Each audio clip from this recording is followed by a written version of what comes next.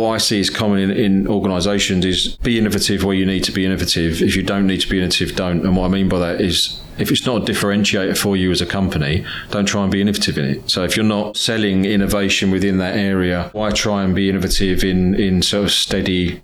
Let's say you're a bank and you sell banking services. Why try and build an innovative data center? There's people like AWS and Azure and some third parties that sell physical data center space that are the specialists in data center and innovate there. Why, as a bank, try and build the most innovative data center? And there are awards that are given out for that within the industry. But from a business strategy perspective, that never made sense to me. So I would expect there be innovation tracks where it makes difference to the business to either accelerate their growth and go to market. You need to do that testing there, right? Yeah, that's right.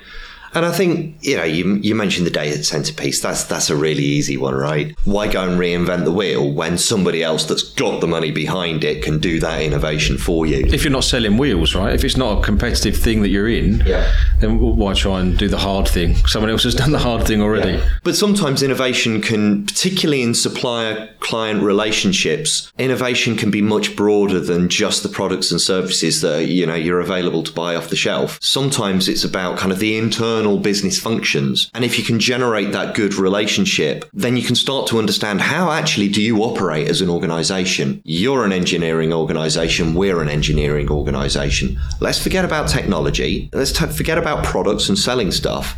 Tell me how you actually engage your people. What is it that gets people up at your organization and makes them want to come into work?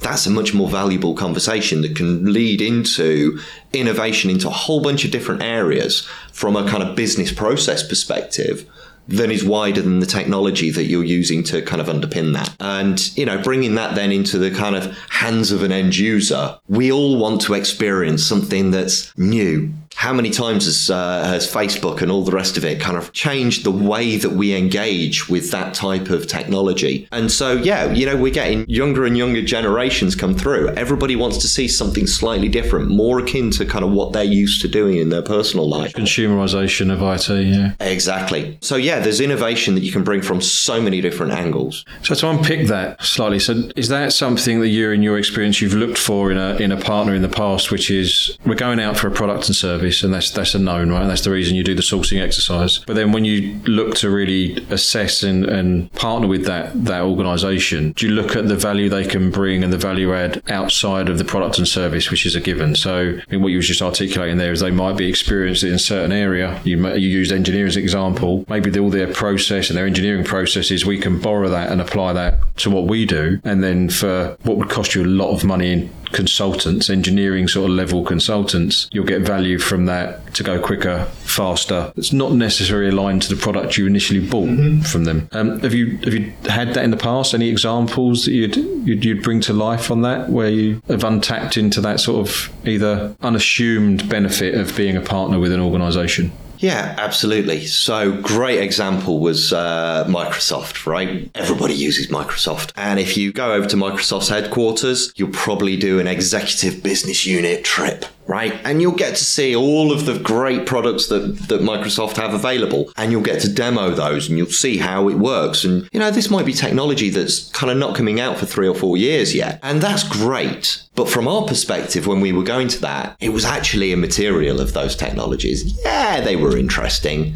But what we really wanted to do was understand what made that technology come about in the first place. What are those things? How do you enable that innovation, the thought leadership, the understanding of where you're going for products that most consumers haven't even thought of yet? That starts to unlock a much deeper, richer conversation that you get value out of.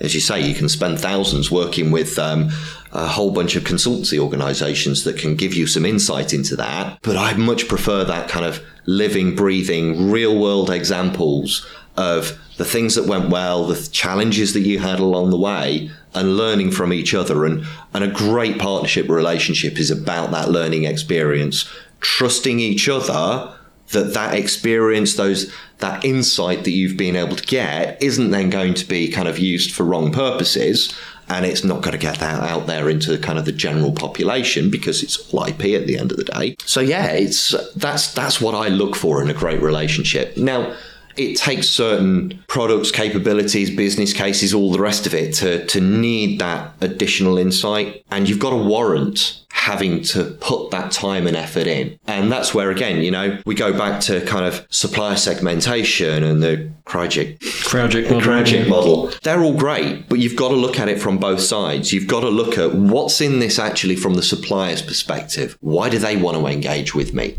Is it just about bottom line revenue? Or is it, as you mentioned earlier, is it more about brand? Is it about something more than just the financials associated with this contract? And, particularly in today's market, customer-supplier relationships, they're happening everywhere. And most big organizations, they will be both a customer and a supplier in one way or another. And if you can tap into both sides of that, you're onto an absolute winner. To keep up with the latest Brooklyn vendor assurance news, subscribe here and follow us on LinkedIn and Twitter. Links in the description below.